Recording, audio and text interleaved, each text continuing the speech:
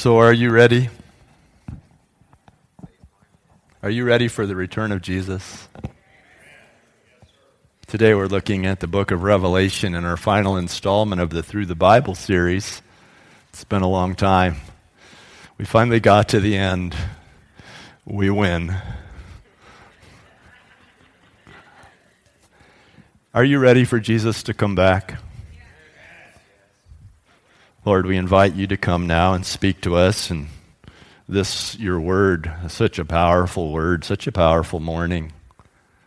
I pray that you'll use me, your servant, Lord, to bring the word with clarity, with accuracy, with humility, in a way that you want it said. In Jesus' name, amen. So here we are in the book of Revelation, and what do you do with the book of Revelation in one shot? Well, you look at the context to begin with. Like every other book is written by John, the son of Zebedee. 4 times he identifies himself as that person. In the 3rd century, a guy named Dionysius, he noted that the language of the Revelation was so different from the Gospel of John and from 1st, 2nd, and 3rd John that he said it must not have been John who wrote it. And so that kind of caught on for a while. But I think that if I were taken up into heaven and shown the things that John saw, my speech would be affected. I think I might write differently about that than writing a letter to somebody. So I think John is the author. It was written while John was imprisoned on the Isle of Patmos. In Revelation chapter 1, verse 9, he says, I, John, your brother and companion in the suffering and kingdom and patient endurance that are ours in Jesus, was on the island of Patmos because of the word of God and the testimony of Jesus. The Isle of Patmos was a prison colony of the Romans, and they put bad people there, and they thought he was a bad person because both Nero and who followed Nero? I probably wrote it down somewhere. Domitian, they were really big on emperor worship, and so they were really hard on Christians because they refused to worship the emperor. And so off John goes to the Isle of Patmos, and while he's there, he has this unbelievable vision, which is the 3rd point of context if you really want to try to get hold of the book of Revelation. It was written in a distinctive literary style or form known as apocalyptic literature. Apocalyptic. It was a particular way of writing. It was filled with symbols. And apocalyptic literature is actually a style. It's filled with symbols. More than 14 nouns, for example, in the book of Revelation are modified with the number 7. 7 was a number of completion. You see 7 throughout. It's about completion. And so it was written, it's apocalyptic literature, so it's going to sound different than other literature. Any C.S. Lewis fans in the group? And so you've read Mere Christianity and The Great Divorce and The Problem of Pain and stuff. And you read the way, but you probably also read The Lion, the Witch, and the Wardrobe and some of the other Chronicles of Narnia. And so you see that it's the same person writing in 2 very different forms, but it's exactly the same person. So to get hold of the book of Revelation, you've got to get yourself in this mindset. There are 3 general schools of interpretation for the book of Revelation. The first is called preterist. Preterist. And what that means, it says that the book was written as a cryptic kind of encouragement to the believers concerning the events happening at the time, meaning that most of the book of Revelation from that point of view has already occurred. And so they were in time of intense persecution, and so the symbols, Babylon means Rome and stuff like that. So it's kind of cryptically written in a way that he could encourage believers in persecution. And so from that viewpoint, it says that Revelation has already been fulfilled substantially from beginning to end. A second form of interpretation is called the idealist school, and that is that the book is a symbolic writing of timeless truths meant to encourage believers in any age and cultural setting. And it does do that, doesn't it? As we read it, we find great encouragement in our own hearts. And so there's a whole kind of way of looking at it devoted to that, saying, no, it wasn't just for the 1st century, but it was for all of us in any age to be encouraged in our walk with the Lord. The third school, and by far the most popular school of interpretation for the book of Revelation, is called the eschatological school. Eschatology is the study of last things, and so the eschaton is a Greek word for last, and when you see that word eschatology, it's a study of the last things, and so the eschatological view of the book of Revelation is that it talks about things that must take place between the time that John wrote it and the consummation of history at the return of Christ. He's coming back, right? Are you ready? I'm going to ask you that again. Are you ready for Jesus to come back? We may not make it through this service. Are you ready? And if you're thinking about giving your life to Jesus, if there's an altar call at the end, I wouldn't wait. We may not make it. Do it right now. Ask Jesus Christ into your life, cover your sin. These are the three viewpoints, main ideas, and I'm talking main ideas. There are a lot of ideas in here. Is that it's a call for believers to hold fast to Christ and to persevere in the midst of intense persecution. Remember, we've talked some about this persecution under which these Christians lived. It was brutal, and so one of the main ideas throughout is hold fast. Remember your first love. Hold on to Christ, right? You're being persecuted, he knows, and he was himself imprisoned for loving Jesus. Second, is an encouragement that the final conquest of Satan is imminent and that believers are sealed for certain victory. Main idea throughout the book is that Satan's days are numbered. You know when Satan always tries to remind you of your past? Why don't you remind him of his future in the name of Jesus, right? Why don't you just tell him, you know how this works out. You know where this goes. We know. Why don't you just stand in that victory?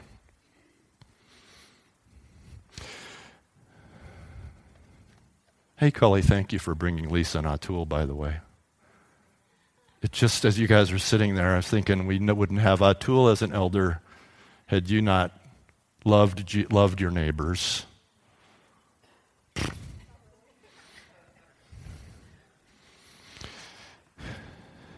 And then the third main idea in the book of Revelation is that it is a prophetic picture of the splendors of heaven. If you read throughout, it's like, and then, a door opened, and then, right? And this is what I saw, and it's like, boom, this is what heaven's going to be like, right? So these are the main ideas, and I know I'm moving pretty fast, but because I want to get to this hot spot so bad, and I know we're already kind of working on the clock pretty hard. Revelation chapter 4. If you're new, what I've done is I've just picked one place, what I felt was the leading of the Holy Spirit, to camp for a few minutes and see what God wants to say. Wade read it for us, the larger passage, just a little bit ago, but I want you to look specifically at this picture of heaven beginning in verse 9. Whenever the living creatures give glory, honor, and thanks to him who sits on the throne and who lives forever and ever, the 24 elders fall down before him who sits on the throne and worship him who lives forever and ever. They lay their crowns before the throne and say, "You are worthy, our Lord and God, to receive glory and honor and power, for you created all things, and by your will they were created and have their being." These 24 elders are caught up in this continuous cycle of praise. This picture is so powerful. There's so much splendor about this one who sits on this throne with this encircling rainbow and this glassy sea in front of him. There's so much splendor. Things that if we were making a picture of God, we would never think to include these four living creatures, this ox, man, eagle, what was the fourth thing? Lion thing, right? With eyes everywhere and 6 wings each. This is outside of our framework, isn't it? And this is the splendor of heaven. And these 24 elders around this throne, who are they? It never tells us who they are. How did they get to be there? My best speculation, and it's speculation on my part, is that this is a picture of the ultimate heaven where Israel has been redeemed and where the church is together, and that the 12 of the elders represent the 12 tribes of Israel. 12 of the elders represent the apostles. And so I see this beautiful union of Israel in the church before God, worshiping Him day and night. I'm just a farmer from Grove City, though, so.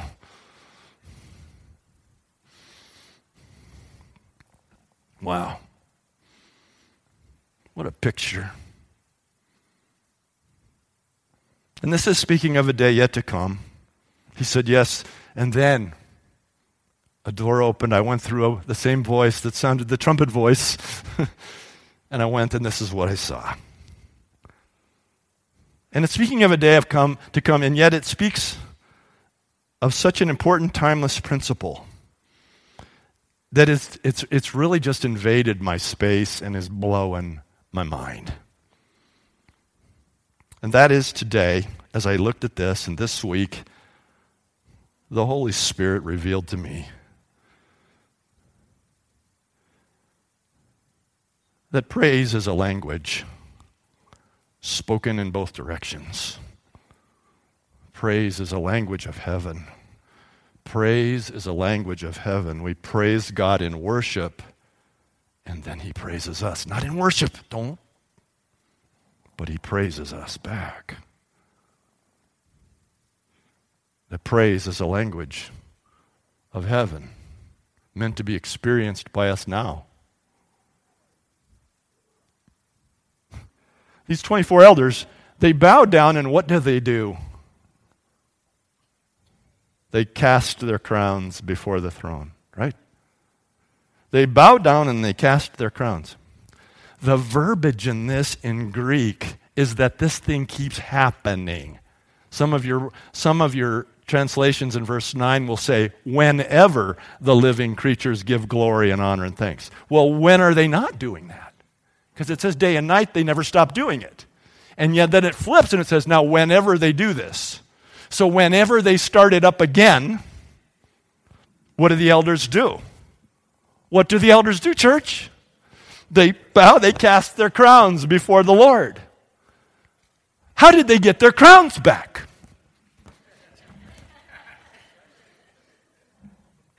They cast their crowns, but somebody keeps putting it back on their head.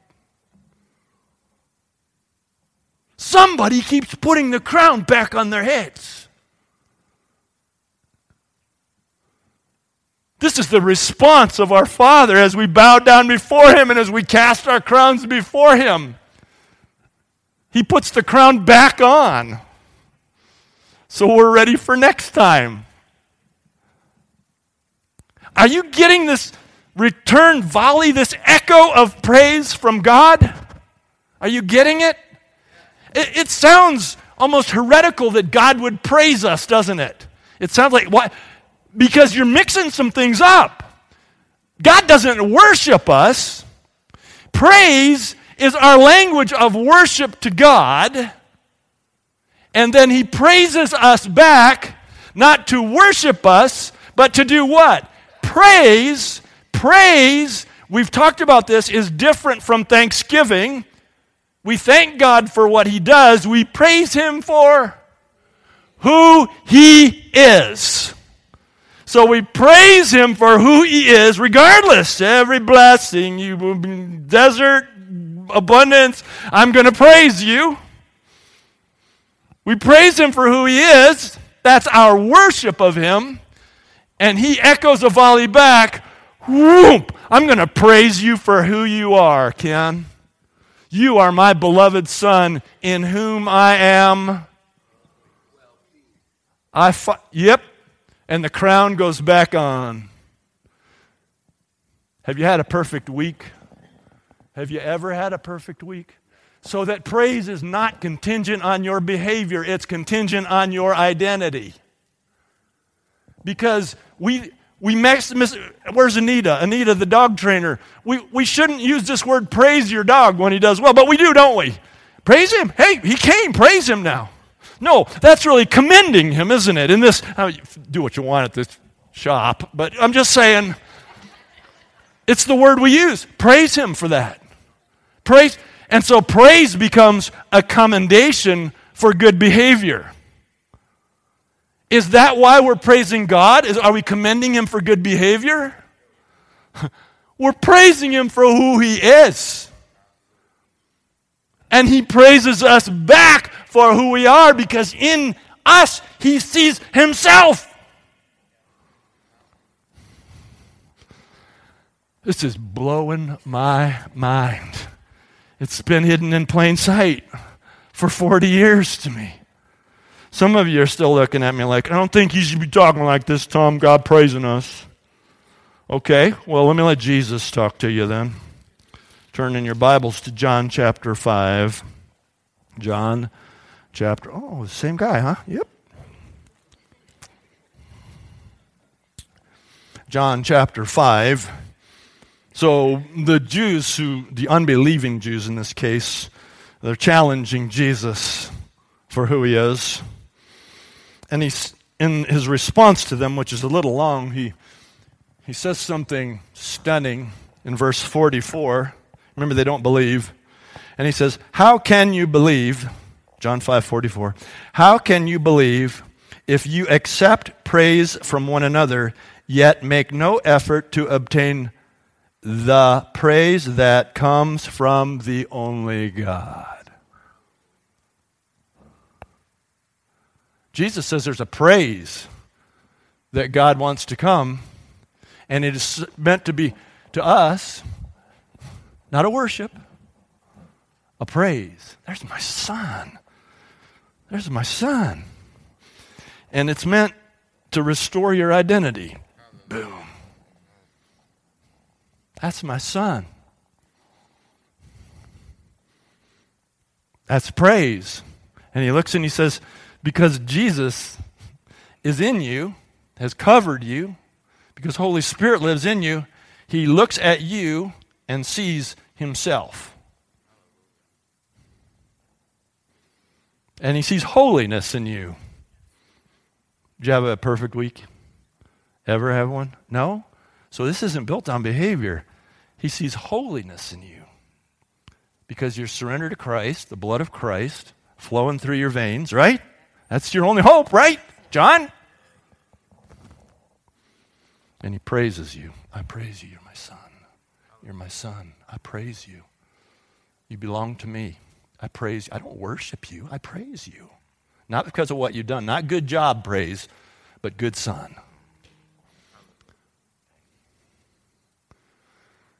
Remember when your kids were small and they fit in that little spot right here? Remember? Come on, people. Some of you there, you got them. And they sit there and they're so quiet. And they just sit there and you look down at them before they, when they're in the pre-human stage, before they get ideas and stuff, Yeah. And you praise them, don't you? You don't worship them. We don't worship our kids. You praise them, knowing that they're going to grow up to disappoint you. Just the way you did your parents. There'll be some things that happen along the way, right? But you hold them in your arms. There you go. Look down there. Remember that? They're off in class now. They don't sit still like that anymore, do they? And they talk back sometimes. But you praise them because you see yourself in them. This is the essential. This is the picture of heaven. These elders who are our leaders, they're the ones who are there before us. I don't know who my elder is going to be. We'll figure that out, I guess. But there's somebody before the throne. Keeps bowing down whenever these beings start up, which is all the time. Just bowing down, putting the crown down, and it cycles through. And I don't. This is extrapolation on my part, but perhaps the Lord gets up from the throne and goes, 1, 2, 3, 4. This is This is why I so yearn for you all to enter into worship. So that you'll hear the volley back. Whoom.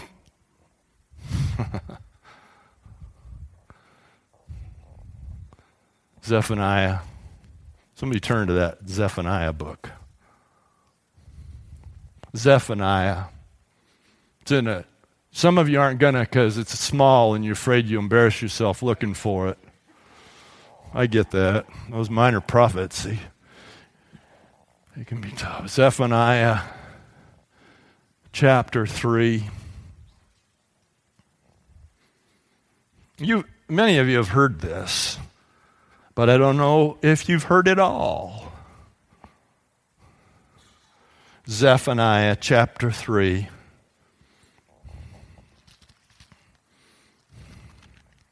It's page 918 in my Bible, which is probably irrelevant for you. I only tell you that I wrote it down so that I would not embarrass myself looking for it in front of you all. Let's start in 14. Sing, O daughter of Zion. Shout aloud, O Israel. Now remember, this is before Christ. The application extends through the cross to us. Be glad and rejoice with all your heart, O daughter of Jerusalem. The Lord has taken away your punishment. Has he taken away your punishment? On the cross. Has turned back your enemy. Has he turned back Satan? The Lord, the King of Israel, is with you. Never again will you fear any harm. On that day they will say to Jerusalem, do not fear, O Zion. Catch this now. Do not let your hands hang limp. I was a little rough on some of you this morning, wasn't I? Well, I like to come to this church because you don't tell us to do stuff. This morning you made me feel bad because I'm not a hand raiser. Okay. Do not let your hands hang limp. In other words, he's saying that if you were a person who were still under punishment, who was still enslaved by the devil, could understand why when the song goes off, you go, yeah, whatever. But he said that's not the case anymore. Do not let your hands hang limp. The Lord your God is with you. He's mighty to save. He will take great delight in you. He will quiet you with his love. He will rejoice over you with singing. That's the part we like to celebrate. That God is somehow rejoicing over us. We're rejoicing under him. He's rejoicing over us. Let's keep reading. We never do. The sorrows for the appointed feasts, remember they were commemorating the sorrows, I will remove from you. They are a burden and a reproach to you. At that time, and that's this time, I will deal with all who oppressed you. I will rescue the lame and gather those who have been scattered. Are you ready? Are you ready for this next one? I will give them praise and honor in every land where they were put to shame. God is saying he will give some people praise and honor. Not worship. Praise and honor. He'll celebrate who they are. He'll celebrate their identity. Woo! Oh, it gets a little better. At that time, I will gather you. At that time, I will bring you home. I will give you honor and praise among the peoples of the earth when I restore your fortunes before your very eyes. This is the day of the restoration of fortune in God. We are his beloved. It's hidden in plain sight. The thing I love about worship, I could never explain it before this, is that he praises back. I thought it was an echo. But it's God, the Father, saying, why are you living there? When it just comes back. That's my daughter. Not because of what you do, but because of who you are. Are you in Christ, Abby? Did you have a perfect week? You ever have a perfect week?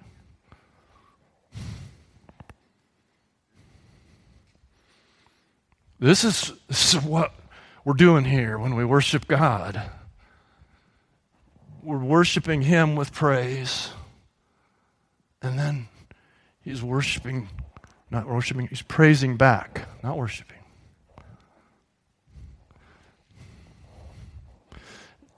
I love that passage. It says, in our passage in the beginning, He said, I heard the trumpet and there was a door. Show that door. There was a door, He said, and I went through the door.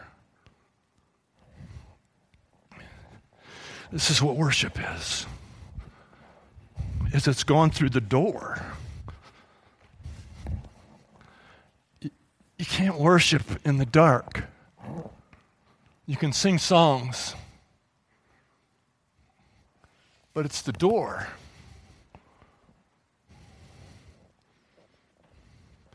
You know, when those guys worshiped, they worshiped when they heard back. Those elders, when they put their face down, what were they putting their face up to? The glassy sea. What would they see in the glassy sea? A reflection of themselves in the splendor of the presence of God. That's what worship is. It's the restoration of your identity as a child of God. Changes everything.